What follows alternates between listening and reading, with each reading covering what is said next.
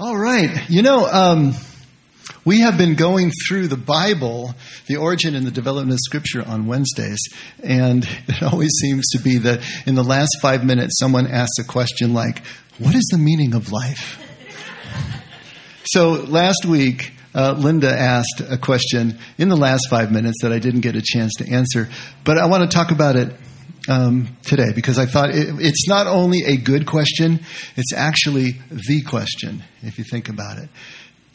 Her question was, how do you trust and love God when there is so much evil all around?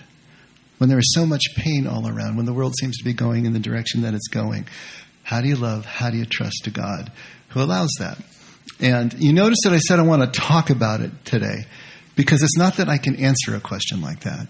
If there were an answer to a question like that, we would have had it long ago, right? Job, the widely acknowledged oldest book in the Bible, is all about that exact question. There's a whole branch of philosophy called theodicy. If you ever heard that word before, it means God's justice. And the whole point of this branch of philosophy is try to justify God's existence in the presence of evil. Evil's a problem, isn't it? It's really only a problem for us monotheists, if you think about it. If you're a polytheist, you got good gods and bad gods. Problem solved, right?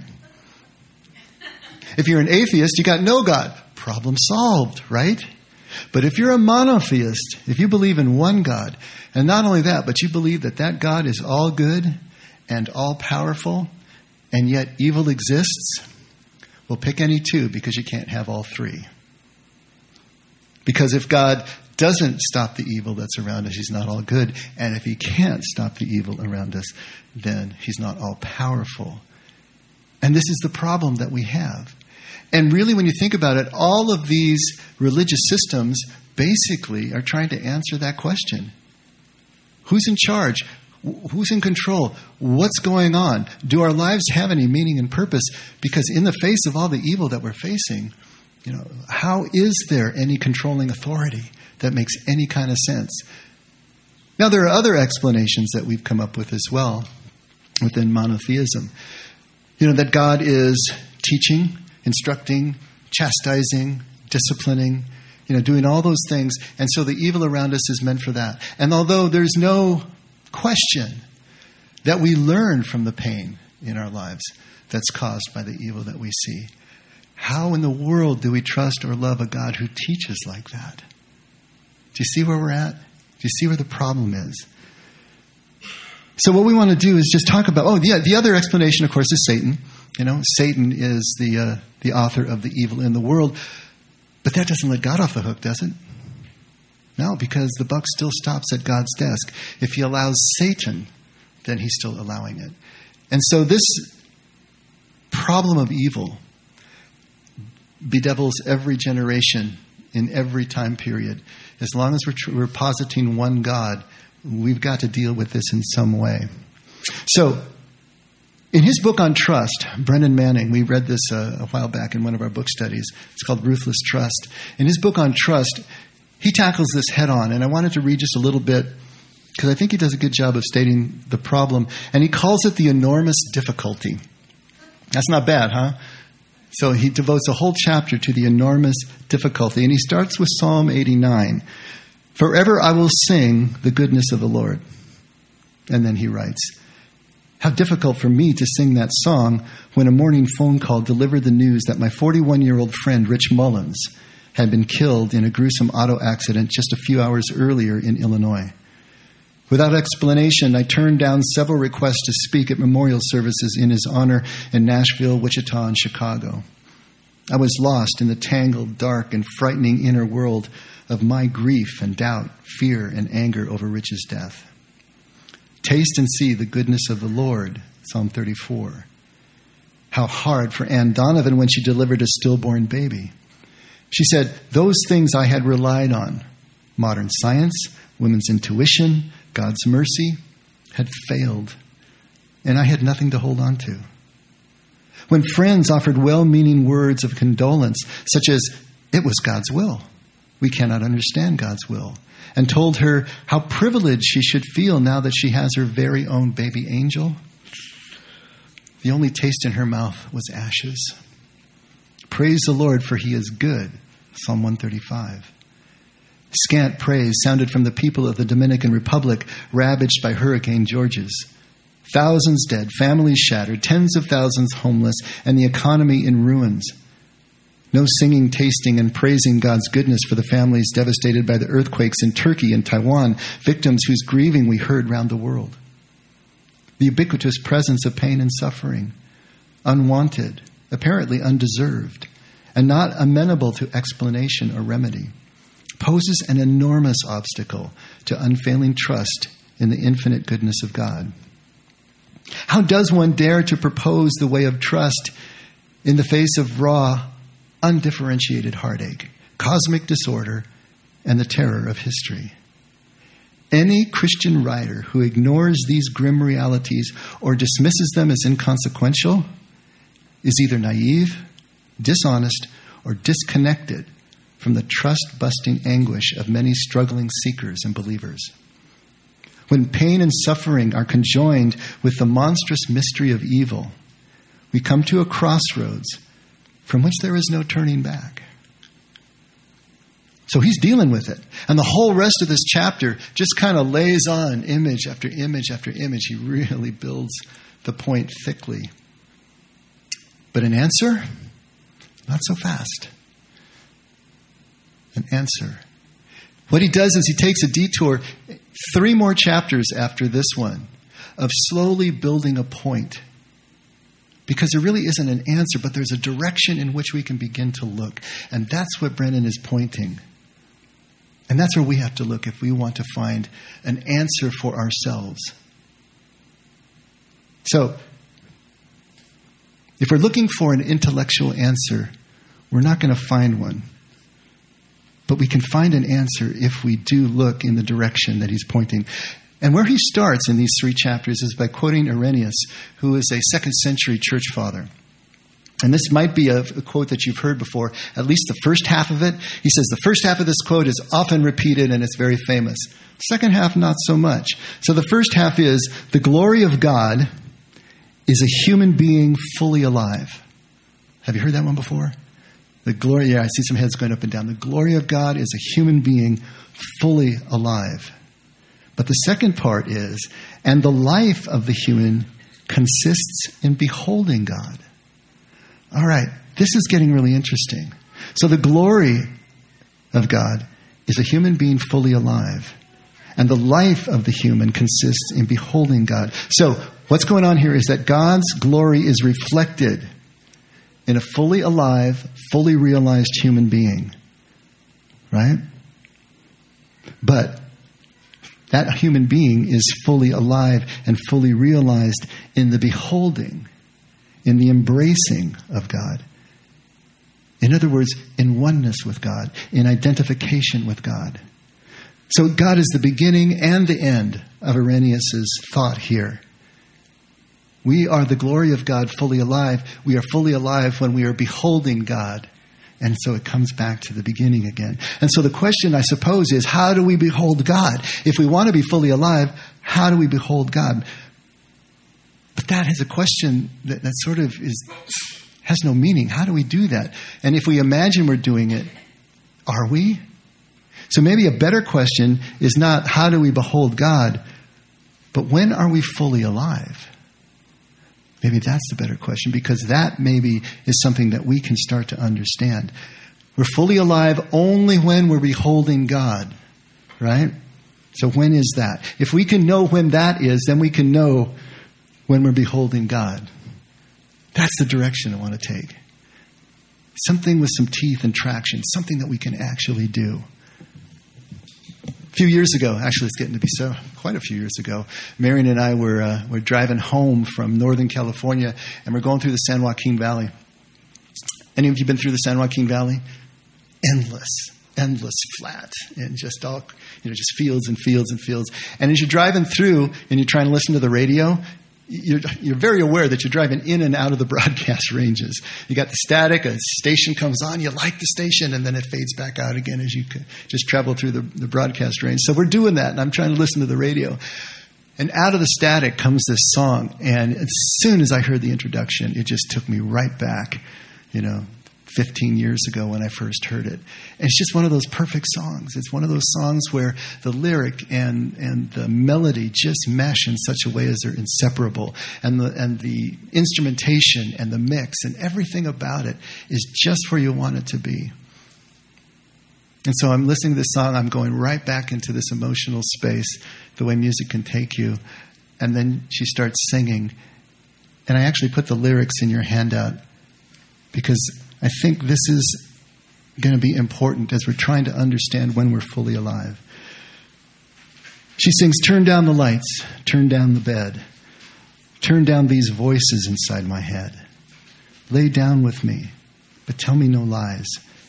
Just hold me close. Don't patronize me. I can't make you love me if you don't. You can't make your heart feel something it won't. Here in the dark, in these final hours, I will lay down my heart and I'll feel the power. But you won't. No, you won't. Because I can't make you love me if you don't. I'll close my eyes, then I won't see the love that you don't feel when you're holding me. Morning will come and I'll do what's right. Just give me till then to give up this fight." Wow. I can't make you love me if you don't. Come on, you've all been there, right? You've all experienced unrequited love. Every single one of us has felt that sting. Every single one of us knows exactly what that feels like. Don't we? Wow. I remember, it's getting to be 40 years ago. I was on tour with a music group and I fell in love with one of the castmates there, and we had a thing, a thing, It lasted exactly as long as the tour lasted. And then when it was over, she broke up with me. And remember, I was in Tucson, Arizona, and she broke up with me. And it was just like, oh, God, that feeling. You know what I'm talking about. You just feel like your insides are completely turned out, like you ate ground glass or something. I mean, there's just nothing that you can do to stop that feeling. And I remember there was a park. I don't know why we were in a park. We were in a park with one of my friends from the cast, and we were sitting in the swings in the playground, and I'm having my fit, whatever I'm doing, and he's just sitting there lamely, not knowing what to do with me, But there was that moment that's still in my head. You've all got your moments. I know you do. We all have. And we've all been on both sides of those moments too, haven't we? Sometimes we're the hurt-er and sometimes we're the hurt-e. But this loss, this feeling of loss, this loss of relationship cuts so deep.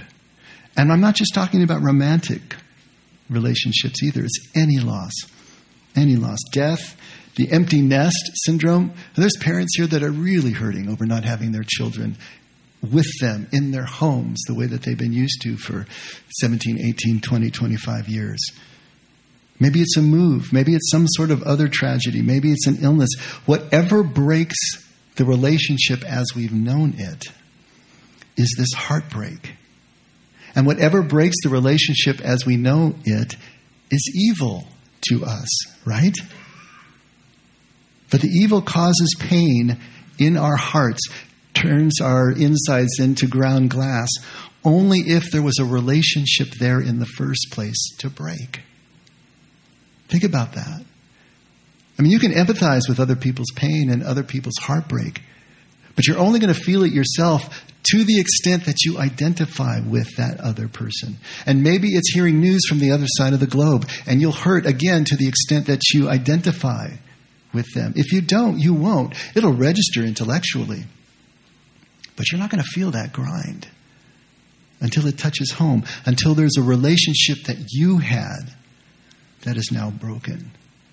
No relationship, no pain. Only as painful as we identify with the loss. When are we beholding God? When are we fully alive? There is a wonderful book, if you want to move into a little bit of egg-headed space. It's by Belden Lane. It's called The Solace of Fierce Landscapes. And he is talking about how our faith as Christians is rooted in and shaped by the desert landscape from which it came. I mean, our faith was birthed in the deserts of the Near East. And that fierce landscape, those barren and wasted landscapes, if you will, gave an understanding of God to our forefathers that is still being transmitted to us today. And he wrote a summary of what those early desert fathers understood about their relationship with God. And it's this: God is a desert whose fullness of glory is hidden from human sight. God is a desert whose fullness of glory is hidden from human sight, known only in an unknowing and a risking of love. The fullness of God's glory is hidden from us. The only way we can know it is when we accept the fact that we can't understand it intellectually. It just goes away. But we can know it in the risking of love. Okay. Starting to layer things up here. We can't behold God directly. That's impossible. We can't hold him in our minds. God told Moses, you can't see my full glory. You can see the trailing glory, and that's about it. So we can't see God directly. We can't answer the question that Linda is asking, at least not logically. But by accepting the unknowing, this non-logical, non-verbal knowing, we can behold God in the risking of love. And love is always a risk, isn't it? The moment we love anything, truly love anything, we are now vulnerable. We're heartbreakable. We're going to be singing that Achy Breaky Heart song soon. Because we have put ourselves in a position to get hurt, to get broken. Because human relationships are always oscillating, right? So as soon as we put ourselves into that position, we are now in a vulnerable position. We're ready to get hurt. But how is that beholding God? How is God ever at risk? If we're beholding God at the moment that we're in the most risk, we're the most vulnerable, and that's supposed to be beholding God, then if that's when we're most fully alive, how is God ever at risk? Can we say that at that moment of being in love, we are also fully alive? We are God's glory, and we are beholding God at the same time. Is that God's condition as well? Can God's heart be broken, in other words? What does the Scripture tell us? Does the Scripture tell us anything? As usual, not directly. We're not going to be able to look it up chapter and verse. God's heart can be broken. But there are clues there. There are stories there. And one of the primary ones, and I know we use it over and over again because it is just like the all-purpose story that Jesus tells when it comes to the Father's love, is the prodigal son. And you all know the story of the prodigal son probably by now. You know, Jesus says that a father has two sons, and the younger son, he's had it with the household thing. He's had it with being the son and the dependent. Give me my share of the inheritance now. That was a request punishable by death in that culture. And Jesus is laid in on thick here. He's using every trick in the book to try to get his people to get the absolute audacity, absurdity, the radical craziness of this Father's love. That request, as he said it, would have got a gasp from the group listening. To ask for your inheritance now, to take it out of the family where it was supposed to stay and nurture following generations. He takes it out. And then to lose it in a Gentile world, to end up eating with the pigs, as low as you could possibly go in Jewish thought. For such a person to come back to the community after having lost his inheritance in the Gentile world, to try to come back to a Jewish community because they had no place else to go, they had a ceremony for that. It was called kazaza. Literally means the cutting off. As soon as such a person came to the city gates, a group of elders would greet them and throw a pot, a huge pot, right in front of him and shatter it on the ground in front of him. Some accounts say that it was filled with burnt beans as well, and they would shatter that in front of him as a symbol of the cutting off, of the brokenness of the relationship, and they would never be allowed back. They were outcast, forevermore. But what happens when the young man comes back to his senses and say, hey, even my father's servants eat better than this? I'm going to just go back and say, I'm no longer worthy to be called your son, but just make me one of your hired servants.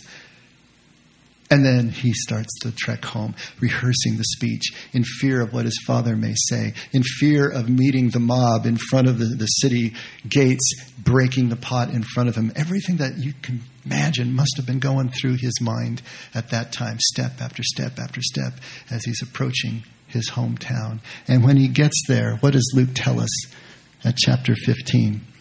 But when he came to his senses and said, how many of my father's hired men have more than enough bread, but I am dying here with hunger? I will get up and go to my father, and I will say to him, Father, I've sinned against heaven and in your sight, and I am no longer worthy to be called your son. Make me as one of your hired men. And so he got up and came to his father. But while he was still a long way off, his father saw him, felt compassion for him, and ran and embraced him and kissed him. Wow. There's 5 verbs there, all in a tumbling row in that last sentence, right? The father saw him, felt compassion, ran, embraced, and kissed. 5 verbs. A master of understatement, I'm telling you. Oh, it's kind of like saying 911 or 9/11 was a bad day. You know, that maybe Romeo and Juliet had a crush on each other or something. This is the most understated way that we could possibly translate those words. I want to take those words one at a time, because to understand what's really going on, to understand what is happening in the Father's heart, inside the Father, we have to understand these words. When he saw him, it just isn't a casual seeing of him off on the road someplace. The word here is to stare, it's to discern, it's to take heed. There's an intensity to this.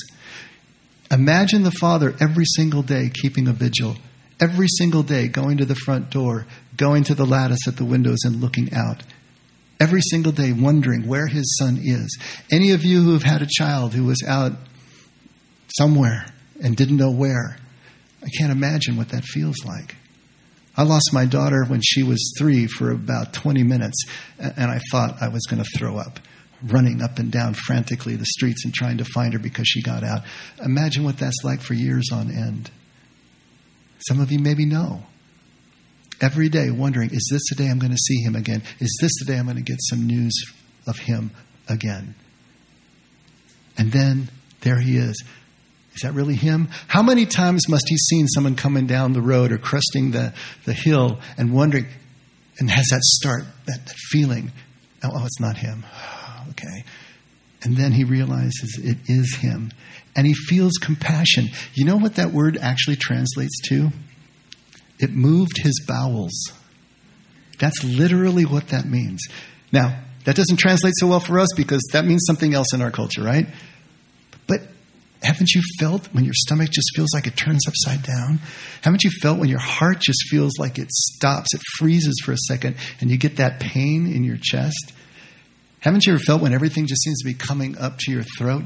You know what he's talking about. The ground glass thing. That's what he's feeling. He's feeling all of this overturning and this almost bursting out. This is what these words are trying to get across. The stomach flips. The heart skips a beat. This is radical. This is visceral that the Father feels when he realizes this is his son. And then he ran. The word that is used there is the same word that's used for a foot race in the stadium. It was a race that you were putting everything into. It also is used in connotation with being in extreme peril, and you're running for your absolute life. You know that thing with the bear? I don't have to outrun the bear, I just have to outrun you. It's like that. You're running from the bear. That's the kind of running that he's doing. And we pointed out here before that Hebrew patriarchs didn't run. That was undignified. If you were really going to run like that, you had to pull up your robes. You had to pull up your skirts and bare your legs. And that was something that no Hebrew patriarch would do. But he does it. He's doing all sorts of things he should not be doing. And then he embraced his son. Embraced. Okay, that can mean a lot of things to us. But this is 3 words in succession that are translated as embrace. The first one means to take hold or to seize, with some violence even. Take hold and seize. The second word means to superimpose upon, and the third word is the word for neck or throat. It literally means to fall upon your neck, to grab around the neck and hold on. If you imagine this as a movie and a scene in a movie, it's as if the father sprints to him and just throws himself and his arms around his son's neck, and he's like hanging there, faint for support almost, hanging on his son. And remember, this son just came out of the pigsty. Imagine what he smelled like. He didn't care. He's hanging on his son for everything that he's worth, his full weight. And the boy is probably staggering under the weight. But that's what the word means. And then he kissed him. This is a compound word that Luke creates, because phileo is to kiss, but kata is a word that brings intensity to it. This is intense. This is repeated. This is extreme. The word literally means he couldn't stop kissing him intensely. Imagine the scene. Imagine what's going on here. Is there any more vivid picture that you can imagine of heartbreak released? The heartbreak that was pent up for all those years suddenly released on this smelly child. And this picture is mirrored in Genesis. This time in the context of Jacob and Esau. You know the story? Jacob steals the birthright that Esau was supposed to have as firstborn.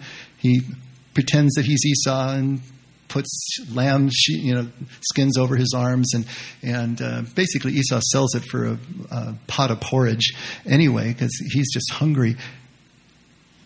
But this act, this scheming by Jacob estranges the two brothers to the point that Esau is so angry, Jacob's afraid that he's going to kill him. So he splits north up to Haran and lives there for 20 years. He finally marries Rachel. He has a huge family, a clan of his own. He's got flocks, but he knows that he's supposed to come back. He knows that he's supposed to come back to his homeland, but he's afraid of his brother, and rightly so, because of what he did. And when he's moving south, and when he gets to the crossing of the Jabbok, the river there, a small tributary, he realizes he has to have some strategy here, because he's sent his spies out ahead, and Esau is waiting there with 400 men. And so when he crosses the river, he goes first, but he separates his camp.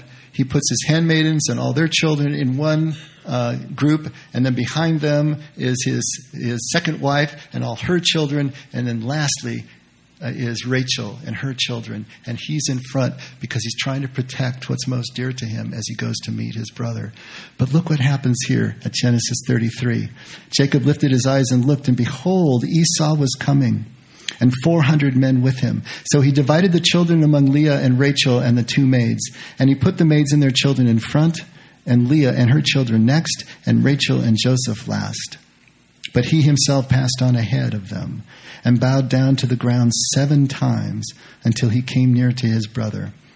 Then Esau ran to meet him, embraced him, and fell on his neck, and kissed him, and they wept. The same verbs, the same meaning, the same intensity of a heartbreak, of bitterness, of fear being released.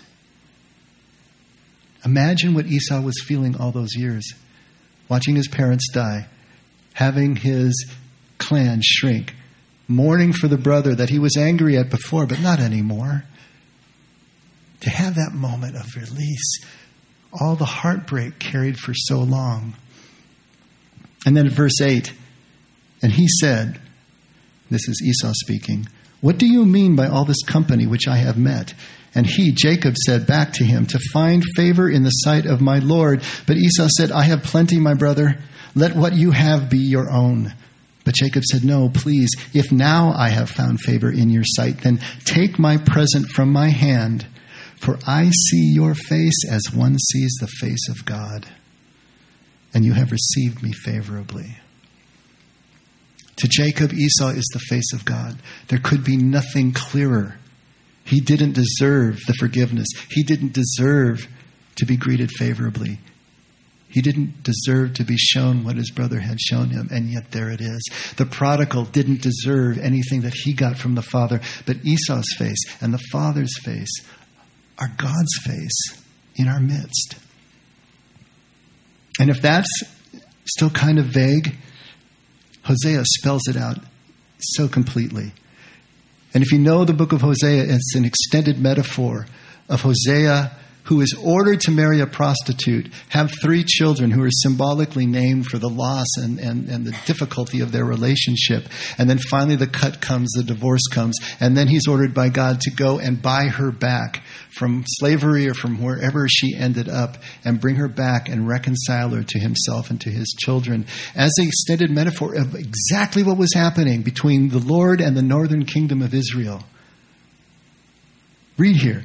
At Hosea 11, when Israel was a youth, this is the Lord speaking, when Israel was a youth, I loved him, and out of Egypt I called my son. But the more they called them, now here's an interesting way that the Hebrews have of expressing themselves. The first line is first person, and then it suddenly switches to third person, without any turn signal or anything. It's just like you got to keep up, right? So here's the Lord speaking in first person, and then suddenly switches to third. And the they has no antecedent. Who's they? He's talking about all the prophets that came before.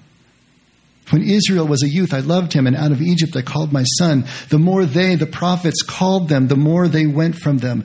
They kept sacrificing to the Baals and burning incense to idols. Yet it is I who taught Ephraim to walk. And Ephraim was one of the tribes of the northern kingdom, but it was understood as a placeholder for all 10 of the northern tribes.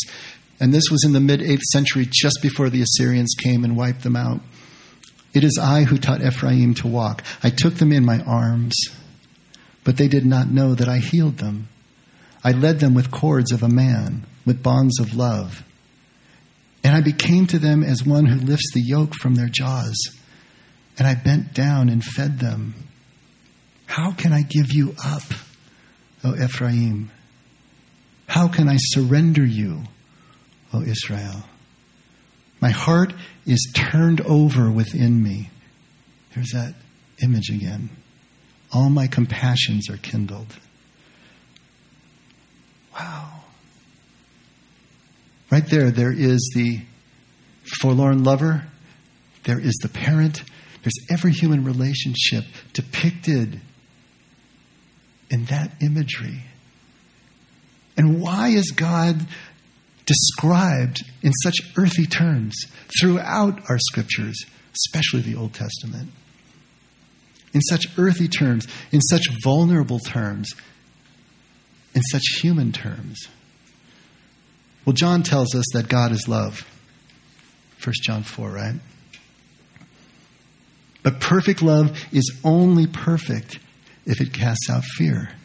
And perfect love does cast out fear. How does it do that? It does it by setting us perfectly free. This is what Jesus said. He said, if you follow this way of mine, if you follow my commands, which is to love each other as I've loved you, then you're going to know the truth, and the truth will make you free. That is the goal. That is the sum total of this relationship with our Father. Perfect love casts out fear by making us perfectly free. And love is only perfect the moment it sets the beloved perfectly free. If you think about it, love is only love if it's freely chosen. If it's coerced in any way, if it's bought and sold in any way, it's no longer love. It becomes something else. And we know the difference. We know the value of a relationship that is freely chosen, as opposed to one that's manipulated, as opposed to one that's codependent, as opposed to one that is bound by anything other than the free choice to be where you are, sharing who you are with someone else who is perfectly free to do the same thing.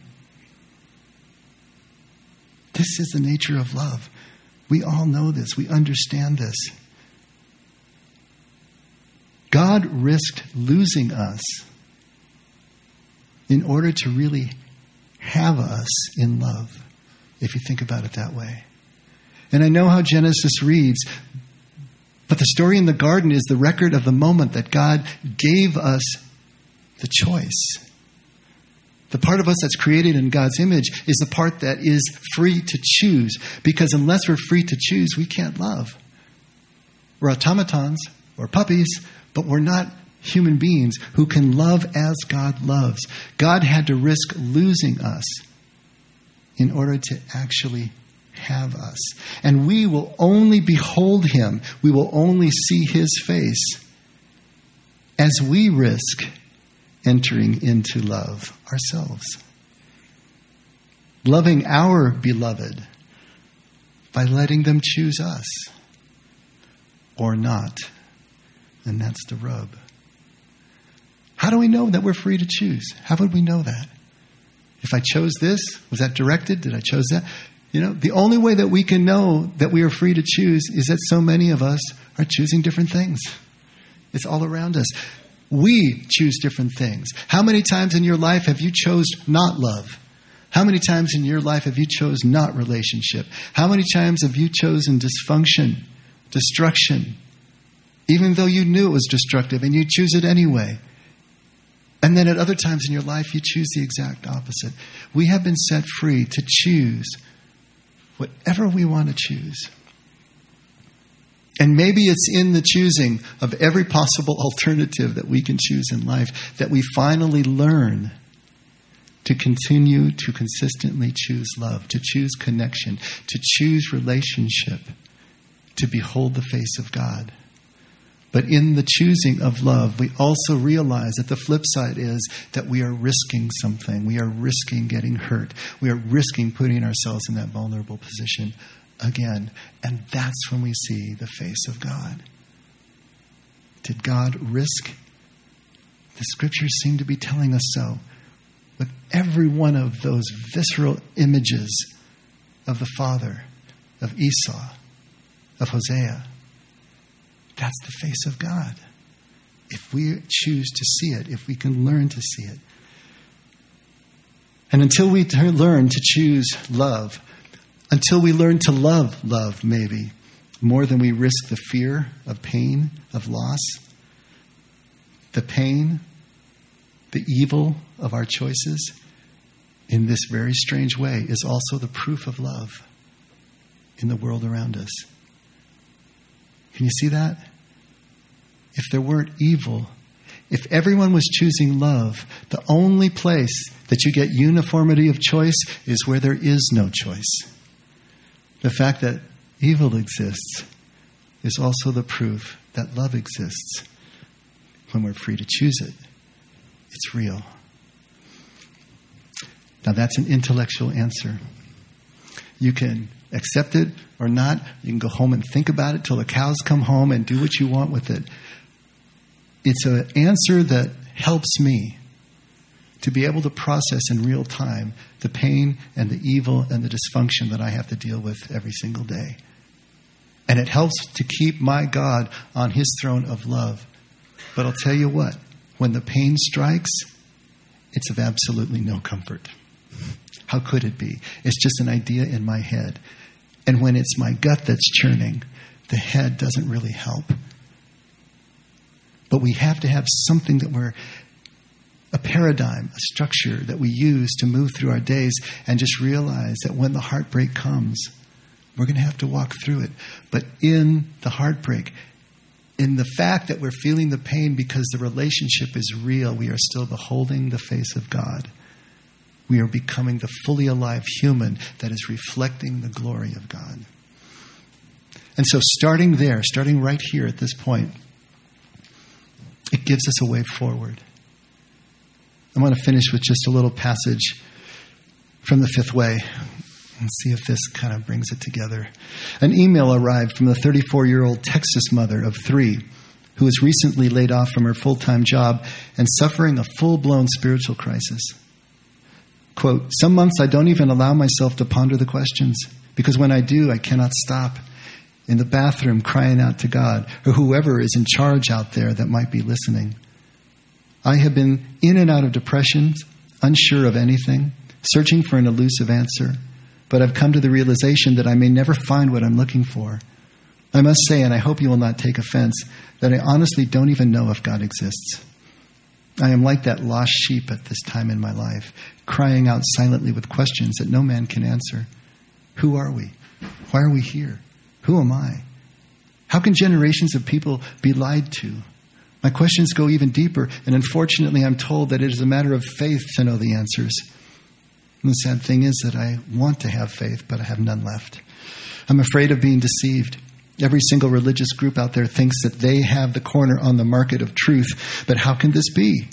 In my heart, I want to go back to being 9 years old and believing that there is a good God and there is a Savior who cares for me, even if no one else does. But I can't. We corresponded for some weeks, and though she was always appreciative of my attempts, I never got the impression that I had explained anything to her satisfaction. I wanted to so badly to cradle that little 9-year-old girl inside her and somehow let her know that everything was going to be all right, that answers can and do come in ways most unexpected. Maybe if I could just find the right words, I thought. After a while, she just stopped writing. Yeshua really couldn't explain it to anyone's satisfaction either. There are no words for such a job. In the throes of a pain so deep that who am I becomes a meaningless string of words, Yeshua's own words, I and the Father are one, seem equally meaningless. It's only in the process of being loved, experiencing love, that an identification with that love and with the source of that love begins to take on substance and meaning as the only possible answer to question. When I and this love are one is a big moment, a moment when life makes sense. In the face of everything I can't know, in the face of the uncertainty, pain, and panic, I can at least start with what I do know. I can at least do that. And if I listen carefully, if I read between the lines, Yeshua is always trying to tell me that no matter where I am in life, no matter what I'm feeling, no matter how much I think I've failed or how unworthy I am, how much I feel unlovely and therefore unlovable, how much I question whether God can really accept me or whether I can accept the risk of really laying myself down, at any time, at any moment, I can stop. I can turn around and re-present myself to God. Always. It's that simple and that difficult. And in the moment I stop and turn to look, no matter how many times that may be, He will be right there. Or perhaps running up the road to tackle me. He'll be right there because He always was and was never anywhere else. And He'll have a soft look on His face as I'm shifting and sweating and reeling off all the words I've rehearsed to try to explain myself, to try to convince Him and persuade Him to take me back, until the moment I'm ready to let Him mercifully stop me and say close to my ear, honey, relax. It's okay. It's all right. You had me at hello. You had me at hello. Let's pray.